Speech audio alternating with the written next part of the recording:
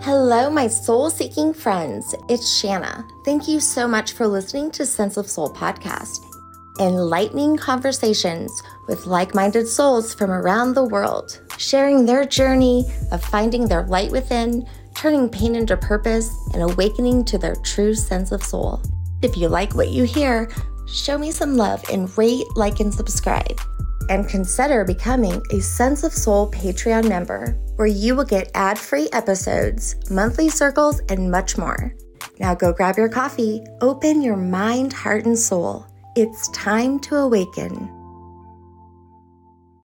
Today we have with us international best-selling author and witch, Morgan Daimler.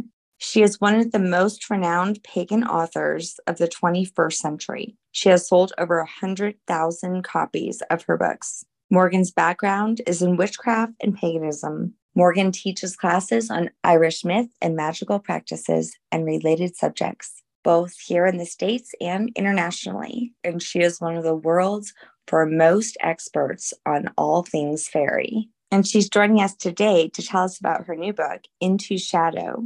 And I can't wait to talk to Morgan about dragons, fairies, and goddesses. So please welcome Morgan. Hello. Hi, Morgan. How are you? Good. How are you? I'm good. I'm Shanna. Nice to meet you. Nice to meet you. You are a fiction writer. Am I right? I do a little bit of everything. Do you? Okay. Yeah. Right. So my primary work is nonfiction. Okay. The fiction is sort of my fun writing. It's what I really enjoy doing. We got a little bit of poetry out there, but nothing a lot. I love that. Okay. But, it's just, you have obviously a creative lens, I would say. Yes, I think that's fair. When I was in school, I was very into visual arts. I wanted to be a fine artist. And then I hit my senior year and sort of realized that there's not a lot of career opportunities in fine arts. And I had always, yeah. And it's really an underappreciated thing, I think, particularly now with everything that's going on. But, even 20 years ago, it wasn't something that you could really easily make a career in. And I always wrote as well. Like my senior year, my friend and I started writing a book, which thankfully never saw the light of day. But yeah. I think I still have it, actually. One of these days I should read it just to entertain myself. Yeah. But, it's always been something I've been interested in, that creative expression, for sure. Yeah. I also find that it's a great way to get out your emotions. If you're a person that's more inward, is important. My little girl wrote a book. She's only 11, but she wrote a book, I think it was last summer. Good for her. Yeah, she would write and then she'd send it off to her friends, and it was this mystery and there was this darkness to it. She was being chased, from her school, and then it kind of seemed like they went into a portal. I mean, it was really, really cool. But that sounds fun. It does, and actually maybe you could take me into the world of your newest book and how you, came to see that creative art come together. Sure. So yeah, Into Shadow. It's been out for a little over a month now. I also have an urban fantasy series, which I self-published, which is where I've put most of my focus. But I always had this idea of wanting to do high fantasy, which is a whole different thing. Explain that to me before you even go on. High fantasy, what's the difference? Yeah, so high fantasy, you're really creating an entire world. It's its own unique, separate place. It's not the human world in any way, although a lot of times it's sort of based loosely on some human world concepts. But you have to do so much world building with it. You have to make it a place that seems real and lived in, for the characters, which is not something you have to do with other sorts of fiction where, even urban fantasy is still set in this world, just with supernatural things going on. With high fantasy, you're starting from the ground up and just building this world. That makes sense. So when you talk about California in a book, everyone knows and has a visualization of that. Right. When you talk about a place in your book, you had to set the stage.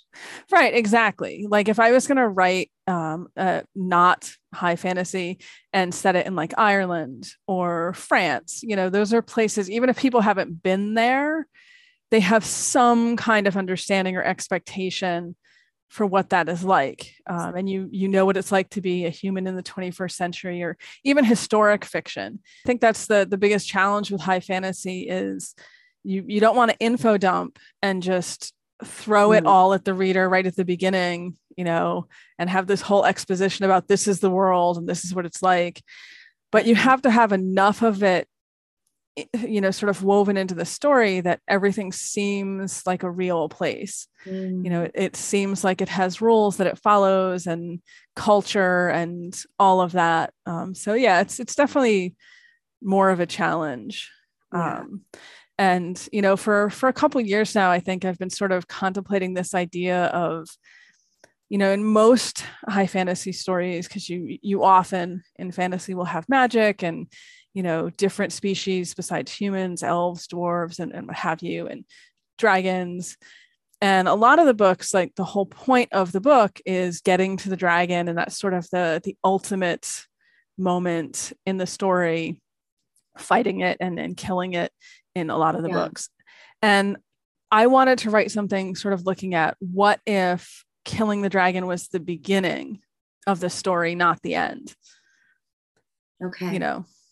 So wow, I like that. Yeah, you're like, I'm switching this up. Yeah, I just always wondered, like, what if what we normally perceive as the ending is actually what starts the story? Oh, I think it does in most times, right? It's just the beginning of a new one, or exactly. Wow. Just recently I was doing some research on Lilith, as in like Adam's first wife, that legend and myth. And there's also the story about her in Gilgamesh. And she has a dragon that's at the bottom of this tree that is located in the garden. And he comes and takes his axe and he kills the dragon and scares Lilith away and becomes like a hero. And the whole time I'm just like, how is this like a hero story? And we're just like, wait, we're so conditioned to believe certain things, but that actually was something that was found, I think not that long ago, on some sort of ancient rock or something. Interesting. It was. And then there was some, rare bird that lived at the top of her tree. But, slay the dragon, well, not saving the princess, really. It was more damning the women off to the desert is actually the story. Yeah. Usually the dragon is protecting, right? What does that stand for you? For me personally, because I study a lot of folklore, I tend to have sort of a variety of different views on dragons and what they are and sort of how they fit into things. Yeah. And I know that in a lot of the fantasy that's out there right now, sort of the idea of dragons is definitely changing. Like people are tending to see them more as like teachers and wise and really characters in their own right. So clearly my book sort of goes against the tide on that one. In the story and Into Shadow, the dragons are sort of avatars in a way for one of the goddesses in that world. And so they represent like her power and her energy in that world. And there's only a certain number of them. They were created when the world was created. They're basically immortal, very, very difficult to kill. Most people think it's impossible, which is sort of where we start with the story. But they're not intelligent per se. They're basically like an animal. Not to say animals aren't intelligent. I just don't know how else to phrase that. They exist the same way like a fox or a wolf or a bear kind of exists in this world, but they're much, much larger and, magical.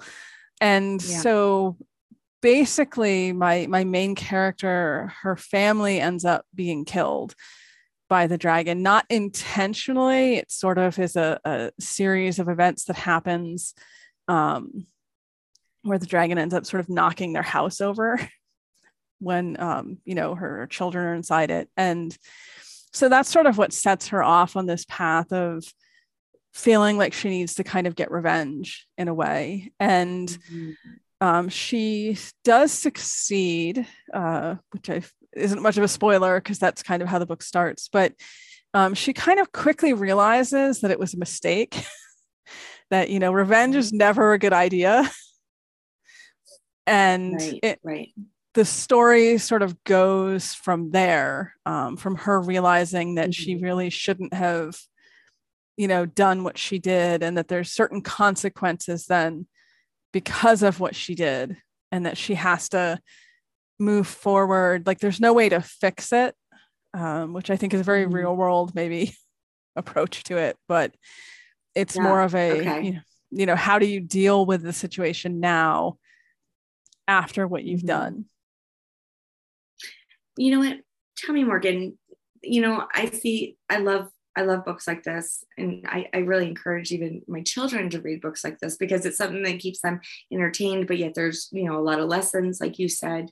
And when I think of Into the Shadow and I think of Dragon, I think it was Christina Makalani, who had been on my podcast like a month or so ago.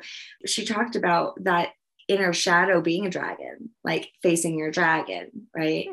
And also when I think about that, revenge comes in that shadow, right? With that. So it's funny that, that ego part of us that wants revenge, right? That can't see the light in things.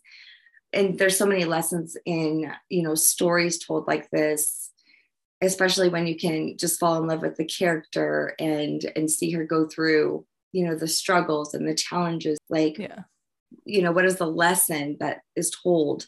Yeah, I think a lot of stories, if we look at them, like if you look at fairy tales, for example, I was just recently at a conference that was the whole theme was fairy tales. And a lot of them, really the idea is these sort of moral lessons or, lessons about life, but they're disguised in these stories that are, meant to be interesting. And you kind of don't even notice that there's a lesson or a moral in it. Some of the times you just really like the story. But if you stop and really contemplate it, then you can see sort of underneath that top layer how much else is going on. And some of them, of course, because some of them are very old and maybe aren't necessarily morals that we resonate with as much anymore. But other things I think are sort of universal in other senses. The idea to feel like you belong somewhere, the idea to be careful with things that might be dangerous. Like The Boy Who Cried Wolf, I think, is a story that still kind of resonates with people today. Like, be careful with lying and telling these stories to get attention, because when it's true, no one's going to believe you. That's still applicable. Right, exactly. But some of them have evolved for sure. Like we no longer, especially for women, I mean, there's always the damsel in distress and the man to save her from the dragon and all the things. I'll be honest with you, when I first heard the idea of goddess years ago, I was like, goddess, like princess. And then I was like, wait a minute. If there's a god, why wouldn't there be a goddess? If there's a father, why wouldn't there be a mother? Wait a second, what's happened here? Yeah. So how did you choose your goddess? I mean, in the story, the way this particular world works is there's 7 main deities. There's like a creator goddess who kind of is the original, started everything. And then there's 6 others, 3, gods and then 3 goddesses. And it's sort of in the theology of the book, which I don't get super into, but kind of everyone has their particular things that they're associated with or connected to. And I wanted to make it a little different, maybe from, again, like people's normal expectations. Like it's a creator goddess. It's not a creator god.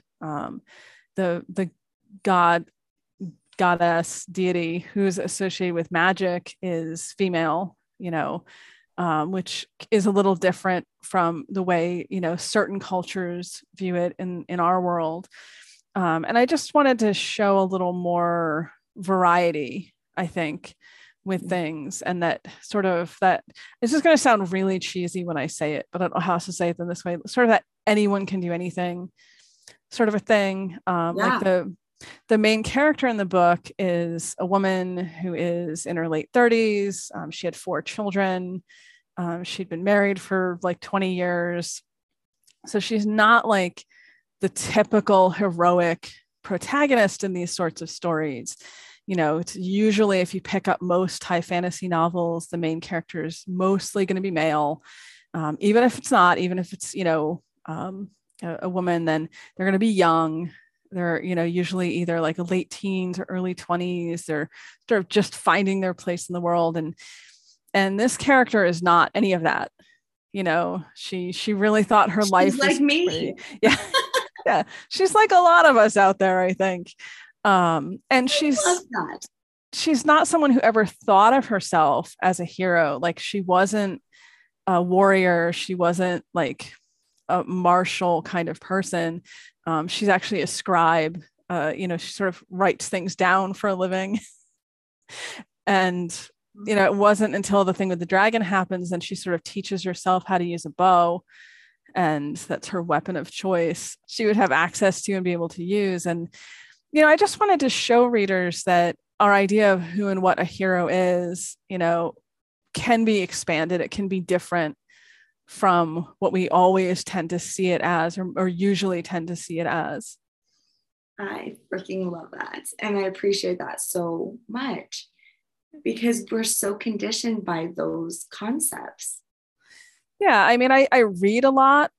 Obviously, I love reading. I love writing. Those two go together. And I read a lot, particularly of urban fantasy and high fantasy. And it was just, I started to notice this pattern where it's like, okay, I love these stories. I love these books, but it's hard for me now that I'm not 17, 18 anymore to really resonate with some of these main characters, because I mean, I remember what it was like to be that age, but it's maybe nice to see a main character who's, not a teenager.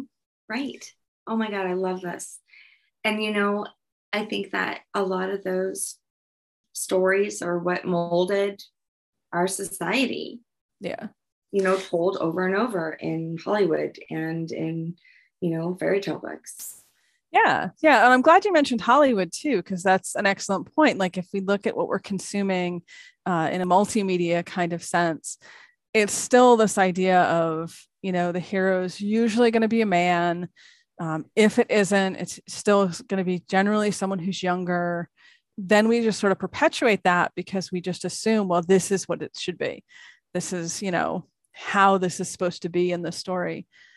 And I think that there's a lot more variety out there. I actually have someone I know who lives in my state, who her name is, Betty Bono. She writes stories with particularly older people as the main characters, going out and saving the world from all sorts of nonsense kind of things. People in their 60s, 70s, 80s, which I love because it's we don't expect it, because normally we think when, people are that age, if they're in a story, they're going to be like the old wise person sitting in a corner, or, they're going to be, they're going to be the person the main character goes to for advice or whatever. And no, in her books, those are the main characters, and they're the ones out doing all the fun stuff. Yeah. So had you ever tackled a book like this before? Not like this, no. Mm-hmm. And I was a little concerned when I started it, because there is a lot of sort of dealing with grief that goes on in the story. And I didn't want that to really weigh it down. Right. And have it feel to people like this is just sort of all about, about that. But that is kind of the character's main motivation for what starts the story. So Mama Bear. Yeah, she loses her 4 children, and which is why she decides she has to go kill a dragon. Yeah. And then sort of immediately realizes that, first of all, that did not change anything. It didn't help. It didn't make it better.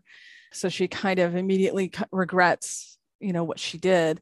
But also, she still has to find a way to move forward with her life. Wow. So I realized the way I just described it makes it sound really heavy. But like I said, I tried to write it in a way that's a background theme, but it's not super overwhelming. Yeah. Like one of my beta readers, I think, described it as darkly wholesome.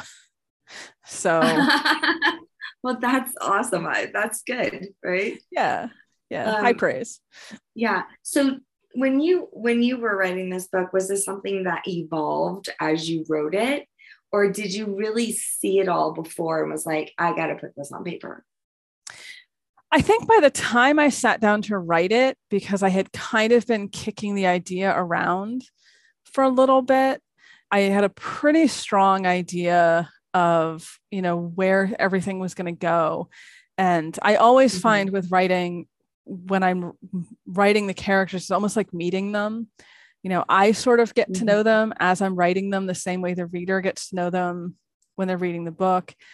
So that part evolves a little bit as you sort of realize, like, well, this character wouldn't quite do that I was thinking here. So we're going to kind of go in a different direction that makes more sense for that character. But yeah, for the most part, I think I had a strong idea of most of it and where things were going to go going into it. So yeah. So, and you said you had been thinking about it for a long time. So was it something that was playing in your mind and growing into, a whole story? Yeah, for sure. I mean, some of the details, like when I was initially thinking of it, I knew I wanted the main character to be female, because again, that's just not what we normally think of as, someone out slaying dragons. And I knew that I wanted the story to start with the death of the dragon and sort of the consequences that come from that. But the idea for her to be a little bit of an older, middle-aged character, and her motivation being the death of her children, like that sort of came a little later. That was something that got filled in as I was thinking about it. It kind of started with that kernel of an idea of, let's sort of put a twist on that trope of the dragon slayer, Yeah, I like it. I like it a lot. Yeah. It's interesting because I don't know. I think that, I wonder if that ever happens to you where, you come up with a concept and then you're like, wow, that's a real thing. Like, that's real. Like, whoa, I received that. And I just thought, whoa, how creative of me to think of this, but yet that's a real thing. Like, someone else talked about this before and had the same theory. Did you ever come across that synchronicity? Or yeah, I've definitely had that with my urban fantasy, because that's a longer series at this point, and I've spent more time living with it. And there's certainly been things in there where I was like, oh, I'm being so creative, I'm gonna put this in there, and then found out that no, actually, like, it was creative on my part because I didn't know it existed beforehand, but then you find out, like, oh, actually, this is sort of an idea that's out there, or this is something in folklore that I wasn't aware of, because I draw on folklore a lot for inspiration and sort of for what's your filling favorite out stories. What's your favorite kind of myth or tale? My favorite story is probably one. It's called The Adventures of Conla. It's the oldest Irish language story that features fairies, features the good folk. And it's basically this woman of the otherworld shows up when this Irish king and his son and the king's druid are sort of on this hill, and only the king's son can see her. And she starts talking to him and basically says, I want you to come back with me to my world. And the king is very quickly like, no, no. And, gets his druid to use magic and to try to keep them apart. But the son sort of falls in love with the woman And they go through this whole thing, and eventually he decides he is going to leave with her. And so they leave together and get on a boat and sort of sail out of this world. And I've always really liked that story, even though it's one of those endings where you don't know for sure what happens after they sail away. But I like the concept of it. I know on those, I'm always like waiting for the second version of it, even if they're older, sequel. Yeah, I've read some really good books that are based on like some of the Scottish ballads, like Tam Lin or Thomas the Rhymer, that are sort of looking to do that. Like they're modern books, but they're like, well, what happened at the end of that? Yes. Like Tamlin ends with the human woman Janet winning Tamlin away from the fairies so that he can go be her husband, and then that's where it ends. So then what happened? I always felt that way, like in Gone with the Wind. I was like, and then they came out with the second one. It definitely wasn't as good as, not even close. It was different. Yeah, it's just very different. Ruined it for me, but okay. But along my journey, when I first was telling you about when I first heard of goddesses, the very first one that was coming to me was Goddess Bridget. Like it was more than a coincidence. I mean, it was synchronicity. It was every corner I turned, Bridget. I mean, in songs. My daughter has a dream about this redheaded angel. It's got long red hair and a burgundy trim on this green dress. She tells me about her around the same time. I mean, it just was like boom, boom. We had episode after episode talking about Bridget. Then a woman comes on and her name is Bridget.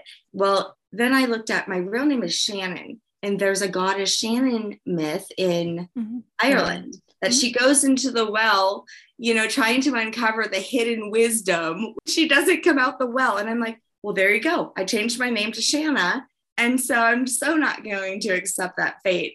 Yeah. Ireland obviously has a very strong, goddess. A lot of that going on. Yes. You almost look like Goddess Bridget to me. You have the pretty red hair. It's the hair. Yes. But, it is such a powerful kind of feel, that red hair. And, speaking about Ireland, I feel like Goddess Bridget, very strongly in talking, about all this. How do you feel about Ireland and the stories of the different Celtic gods and stuff and goddesses? Oh, sure. So that's a lot of the nonfiction I write is about Irish mythology, really? Different Irish deities. And you Fairies. Said nonfiction. Let's make that clear. Yeah, nonfiction. I do translation work from Old and Middle Irish into English. So it's an interest, you could say, for sure. I'm part of the Irish American diaspora. So my grandfather was from Ireland. I've been over multiple times, for various things. So yeah, I think it's a really beautiful culture. I think the folklore and the mythology are really rich, and there's a lot more to a lot of it than sort of what we tend to find, in the pop culture versions of things. So sort of the more you dig into it, the more you get to know about it, the more there is to learn. Yeah, I love it. I'm writing a book right now too. And at the beginning of my book, I have to tell how I fell into this. I fell into the well, literally. And Bridget obviously was a big part of that. And so when I was looking at, a lot of the mythology around a lot of the different, I'd say, goddesses, really, truly, but also other characters that have been sainted, I found that a lot of them were not actual people, that there was actually no proof that they were people, or they were highly spoke of in a way that they were almost worshipped. So then the church said, let's make him a saint. This will be safe. We'll just call him a saint. And I found that for several of the characters in the beginning of my book. It was really, really weird because there was like this pattern of that. And some people say that about Bridget, like, was Bridget of Kildare an actual person? Yeah, no, that is sort of the eternal question, I guess, pun intended there. Because we know that there was an Irish goddess named Bridget, and we find her in the mythology. We don't know a lot about her. Like in the myths, we have some information very connected to poets in particular, but we don't have like a lot of detail. And then we have Saint Bridget of Kildare, who, comes in the, I believe it was the 5th century. And we, have some information about her, but a lot of what we have is so sort of mythologized at this point. Like, it's said that when she was born, she was, fed from the milk of a white cow and, born on the threshold in a doorway. And like, there's all this other like mystical sort of stuff that was going on with her. If you look at her stories, that it has led people to sort of speculate like how much of what we know about the saint is actually, ideas that were connected to the goddess, and, how much overlap is there? Was she a real person? Was she not? And we just will never really know, I don't think, because there's just not enough. There's not enough information. Nothing will stand up in court. The same thing happened with Sophia. So there's the Hagia Sophia in the center of Istanbul that actually was supposed to be the center of Christianity at one point. There's even a Saint Sophia Cathedral in Ukraine, right there in the middle of the capital in Kiev. And nobody even know who the hell Saint Sophia is. Obviously, since my book is about Sophia and the Gnostic Gospel Sophia, I went deep on that. There's no evidence of an actual Sophia. And if there was, it said that her name was Sophia and they were all martyrs. And she had 3 children, Faith, Charity, and Love. I mean, come on. And they were all martyrs. But yet even popes have actually tried to, validate the authenticity of them and haven't been able to. So they're like, call her a saint. When you think about Saint Michael, Gabriel, Saint, all those, they were just named after archangels. It's like the same thing, Right. But there's a lot of overlap, I think, between the mystical and saints. Yeah. And just actually, I'd say, but there's always a little truth too, right? So how do you feel about that? Because people say that, like, there's always a little truth in the myths that are told. Are they speaking of like the lessons that we talked about, when we first started? Or is there a little truth into, the story? Yeah, I think it's all of the above. And I actually tend to get a little worried about people who only read myths one way. Either it has to be literal, or it has to be metaphor, or it has to be, whatever, because I think it's all of that, really. Was there a historical incident or whatever, or person originally? Maybe there was, maybe it's based a little on that, but there's also layers to it that are metaphor, and layers to it that are, speaking of those moral lessons, those things we can learn. I think the best way to take any mythology or any hagiography or, anything that relates to the spiritual is to let it be what it is and not try to over-interpret it. I see this a lot with the Irish mythology, where people really try to make it history and try to argue like, okay, well, because the oldest Irish mythology, the Book of Invasions, not the oldest, but one of the frameworks for how we understand Irish mythology, the Book of Invasions, tells the story of these 5 different groups who invaded Ireland and settled and were eventually driven out. And then humans are the ones who come in at the end and kind of take everything over. And I see so many people who try to argue that, like, no, each of those 5 groups was an actual historical population. And you take all of those other layers out and you simplify it down into something that almost then doesn't have any meaning. Right. But in the same way, if we take it just as metaphor, then you take all the anchoring in the world out of it, and it becomes just a metaphor. It wouldn't matter. You could change the names, change the places, it would, it doesn't have that connection. I think you have to have all of those layers for it to work. Yeah. Because you just being a reader behind, a story like that, you just wonder how much of it was, in their life, right? Or something in their lens. And so I find it fascinating. When you talked about overlapping too, I'm sure that you've seen that. Sometimes, this one goddess, she's by this, but she's of many names. Mm-hmm. And same with the gods. I mean, you have like, there are even similar tales told all around the world, different cultures, you know, the same flood mentioned even. And so they're just called by different names.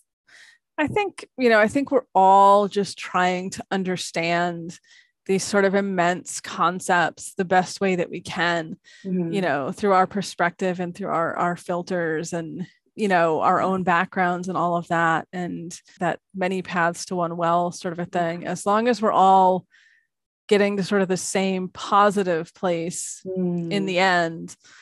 I think that's more important sometimes than how we're getting there, if that makes sense. I love it when you meet somebody and they've had like the same story.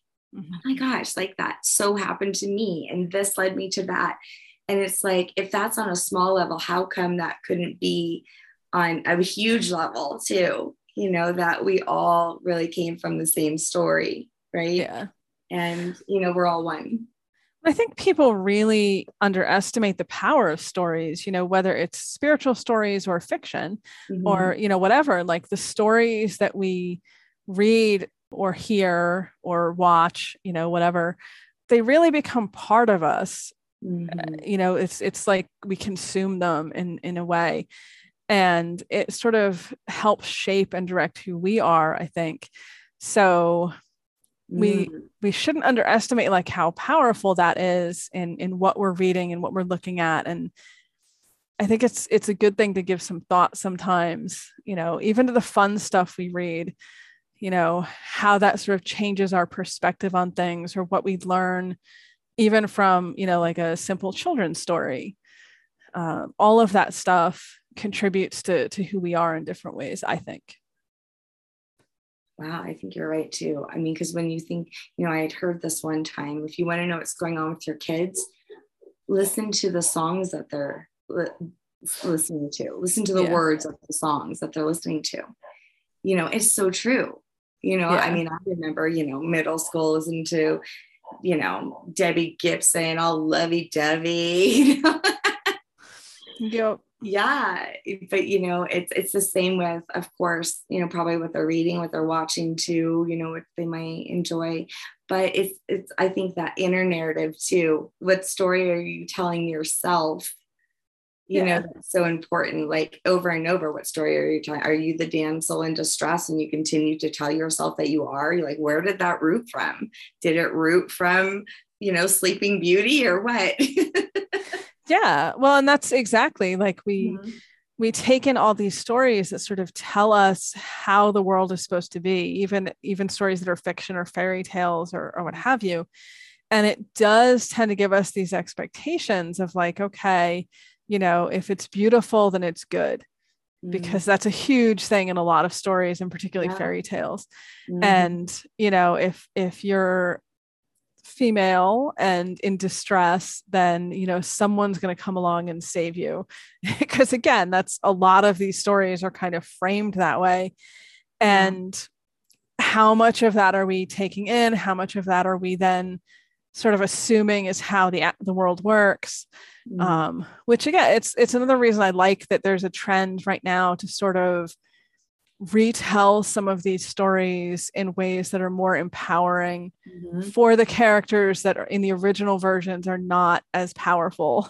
You know, there's a really good book called Cinderella is Dead. That I love the title. You might really like it. It's a good book. It's I think technically young adult, but it's kind of on the darker end.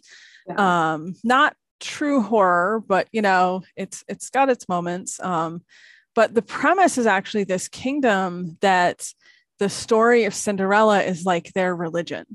And every household has to have a copy of the story, and all the girls, when they hit that certain age, have to go to the big ball in the kingdom and hope that they find someone to marry them. And the main character is sort of one of these people who sees through all this and is kind of like, well, what's really going on? Like what happens to the people who don't get picked at the ball? Yes, I love this book. yeah, definitely give it a read.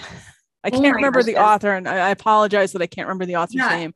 No, I love it. But Morgan, what about the witches? Because this is one thing for myself.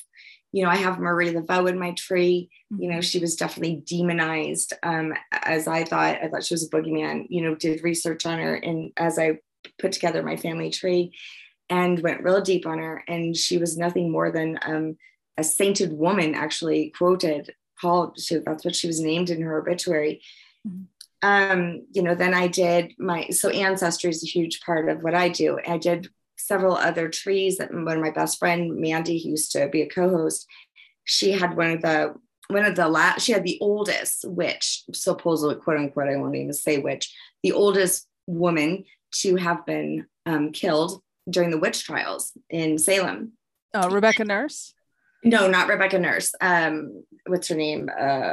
Prudiator. Anne Prudiator. Yeah. Okay. And she was like 60 or something like that. And she made soap, and she was a widow of 2 men, but yet that made her witchy. Yeah. And so, in which, it just really was, and Bandy also, this was also disturbing. It didn't necessarily have to do with her, which I don't think, but I mean, there was one ancestor she had her tongue cut off.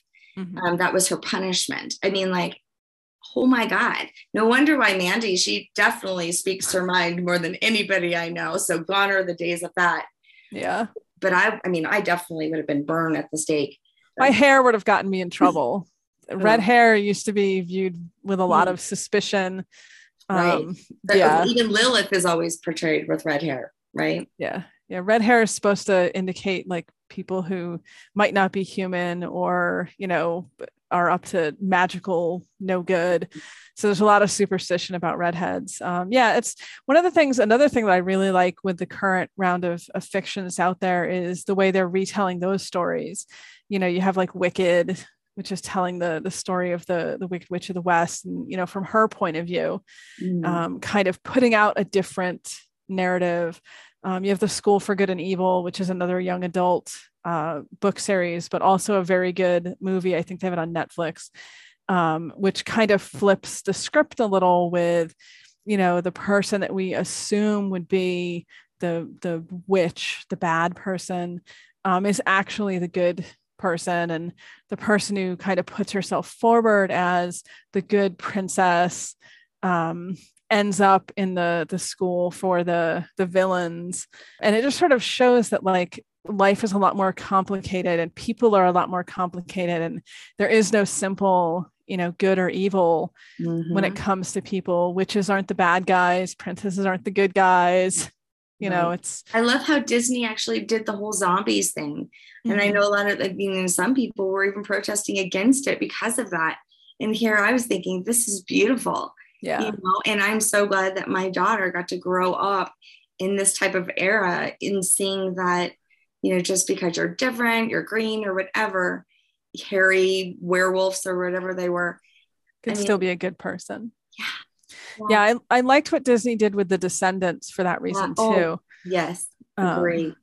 I thought that was really, really cleverly done. And again, just showing that like, what matters is what's inside a person and how they act and who they want to be, not who they've been sort of pigeonholed as because of where they are in life or who their parents are or any of that. Right. I think that's really Material cool. wealth. Yeah. Because it also, I think, opens people up to looking outside of just what's in front of them. Because, learning about different goddesses and stuff really expanded my history, not my historical knowledge. And then actually recently, my kids and I, we've had a lot of rain in Colorado, but I have this perfectly little mushroom circle. And in the middle of it, actually, there's even a heart of just dirt. And my kids were like, Mom, look at this. And of course, here I'm thinking, crap, I just put a fairy door on the tree right next to it. A little tiny fairy door, and I have a very gnarled tree. And my daughter likes to swing from it. So she's got like a swing in it. And it is very fairy-like. We even put fairy lights last year on it. And it's mystical, the tree, because it's so twisted and it's got that energy to it. Yes. So we put the little fairy door on it, and then here all of a sudden we have this little magical circle, right, that grows next to it. And I just don't feel right messing with the circle. Oh, sure. Fairy rings. It can be a circle of mushrooms. It can be a circle of dark grass or lighter grass. It's supposed to be a place where fairies have gone to dance. So, some of the folklore anyway says that where they danced at night, then you get the fairy circle, the mushroom circle the next morning, sort of indicates their presence. I love the tale. Definitely a good idea not to mess with it. Especially since I went ahead and did the whole door first, and then it happened. I was like, well, you know what? I'm not going to close the door on them after I open the door, just in case. Better safe than sorry. The whole thing about it is, so for me, it's like, how do you feel, right? If I went outside and felt something dark and evil and not right, I would have been different. But we all felt something light and fun, and we felt mystical and excited and almost like childlike about it. So it's for me, and I've taught my kids that, how do we feel? Yeah. Because, we're witches in our own, so we have to. Oh, yeah. There's actually a really funny episode of Bluey. I don't know if any of your kids are young enough to like Bluey. What do you mean blue? Like Bluey? Dog? Yeah, she is a little blue dog. Yeah, it's an Australian show. Blues. Oh, different show. Okay. Yeah, look it up. Very popular with the children these days. Okay. But they have an episode with fairies in it where there's a fairy circle and there's dancing, and it's actually a really cute episode. The fairies cause a lot of mischief. Yeah, thank you. I will definitely tell my kids to look that up. They'll love that. Yeah. My son is 10 and he still likes it. So that's so funny. You know what? So the reason why we even kind of know a little bit about fairies in the first place, well, Labyrinth is one of my favorite movies, hands down. Excellent choice. Yes. And I taught my old side kids from 26 to 11, but my older kids, that's their favorite movie, even my younger kids, because I all introduced them. I mean, sometimes we'll just look at each other and I'll be like, you remind me of the Babe. And they're like, what Babe? And we do it like back and forth. It's just, it's so I love that. It's such a good movie. Yeah. I think they just had the 40th anniversary of the movie happened recently. Labyrinth. Really? Yeah. I want to say it came out in 83. Yeah. That's about right. It was on HBO. I remember, because I was like one of the only people that had HBO back then. And fancy. But I remember my mom loved David Bowie. Yeah. And so we would all just dance the whole movie. It's such a good movie. And there's surprisingly a lot of folklore in it. I guess they did a lot of research into like the actual folklore. So there's hidden folklore, if you're familiar, if you're, educated on that. Yeah. Things that you'll spot in it, but it's also just such a fun movie. It's so good. It's such a good movie. Even now when I'll watch it and he throws the baby up. Oh, you can tell it's a doll as he's catching it, but it's like, and then the little trolls or whatever, it says, smack that baby, make him bleed. And actually, goblins, I'm not sure for sure. Of course, movies back then were so, like we spoke earlier, were not very appropriate. It was a different time. It was a different time. But I even tried to one time like put on the closed captions so I could see what exactly it was saying. Yeah. I'm like, what?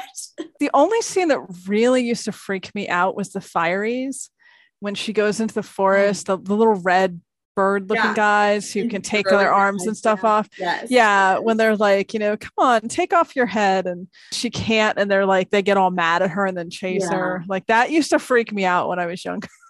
The story of Huggle. I loved Huggle. Yeah. And so Huggle's there you go. Cool. It was one of those movies that wasn't typical, right? Yeah. And I love that a lot of the point of Labyrinth is it's all about perspective. Like when she's trying to get into Labyrinth, to her, it looks like just a solid wall. Mm-hmm. And then she learns that no, there are openings, but it's like an optical illusion. You have to, try. And a lot of the Labyrinth is like that. You have to learn how to see things kind of a different way in order to get through it. I always loved that. Me too. I love that little worm where he's like, don't go that way. Never go that way. You'll go straight to the castle. Yep. Yeah, would have solved all her problems right at the beginning.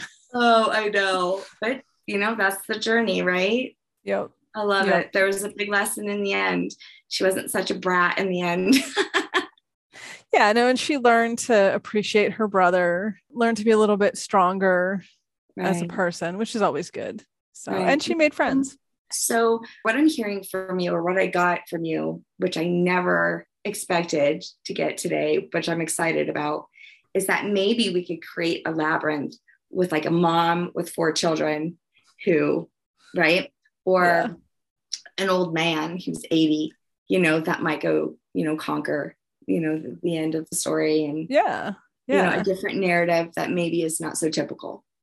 Yeah, I think it's important for us, the empirical us here, to start to see that like anyone can be the protagonist in a story, and anyone can be the hero, different probabilities. I love it. Yeah, I really, really do. I really thank you for coming on. Yeah, thank you for having me. Yeah, it was so fun. And I look forward to reading your book. And can I just get it anywhere, or on Amazon, or where can it be found? Yeah, it should be available anywhere. Brick and mortar stores, if they don't have it in stock, you might have to ask, because there's so much out there now, but it is traditionally published. So theoretically, anywhere. Obviously, Amazon is pretty easy. Barnes and Noble is another option for online ordering. And it's gotten some pretty good reviews so far. People seem to like it. So that's always encouraging. Very cool. It sounds great.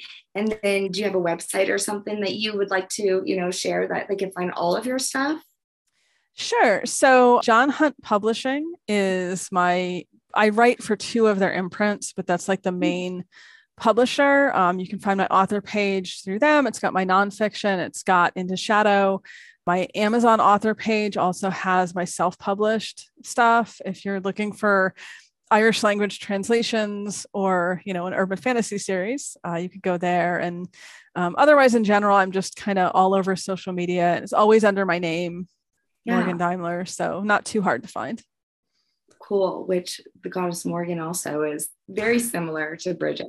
It's funny. I get a lot of people asking me if my name is based on the Irish goddess, the Morrigan. And it's not. It's my mom just really liked the horses, the Morgan horse breed of horse. So well, it totally fits you though. Thank you. Like an Irish goddess. I'll take it. Was she actually a real person too? I mean, is there a story about a real Morgan goddess? Or real... the Irish Morrigan, she seems to be more like traditionally mythic. The Welsh Morgan Le Fay, who is a different, but people often kind of confuse the two. She may have been originally a historic person, and also some goddess mythology kind of got mixed in there. But there's a lot of theories that King Arthur might have been a real person in the 4th century, and then his stories kind of got told and retold and turned into these legends and myths. That's interesting. Yeah. Maybe I should even send you my chapter on it to make sure, because I want to be factual about the myths. Yes. I understand. Okay. Well, thank you so much. It's been a pleasure. You too. And thank you for having me on. You're very welcome. Thank you. Have a good day. You too. Thanks for listening to Sense of Soul podcast. And thanks to our special guests for joining me. If you want more of Sense of Soul, check out my website at www.mysenseofsoul.com, where you can work with me one-on-one or help support Sense of Soul podcast by donating to my coffee fund. Thanks for listening.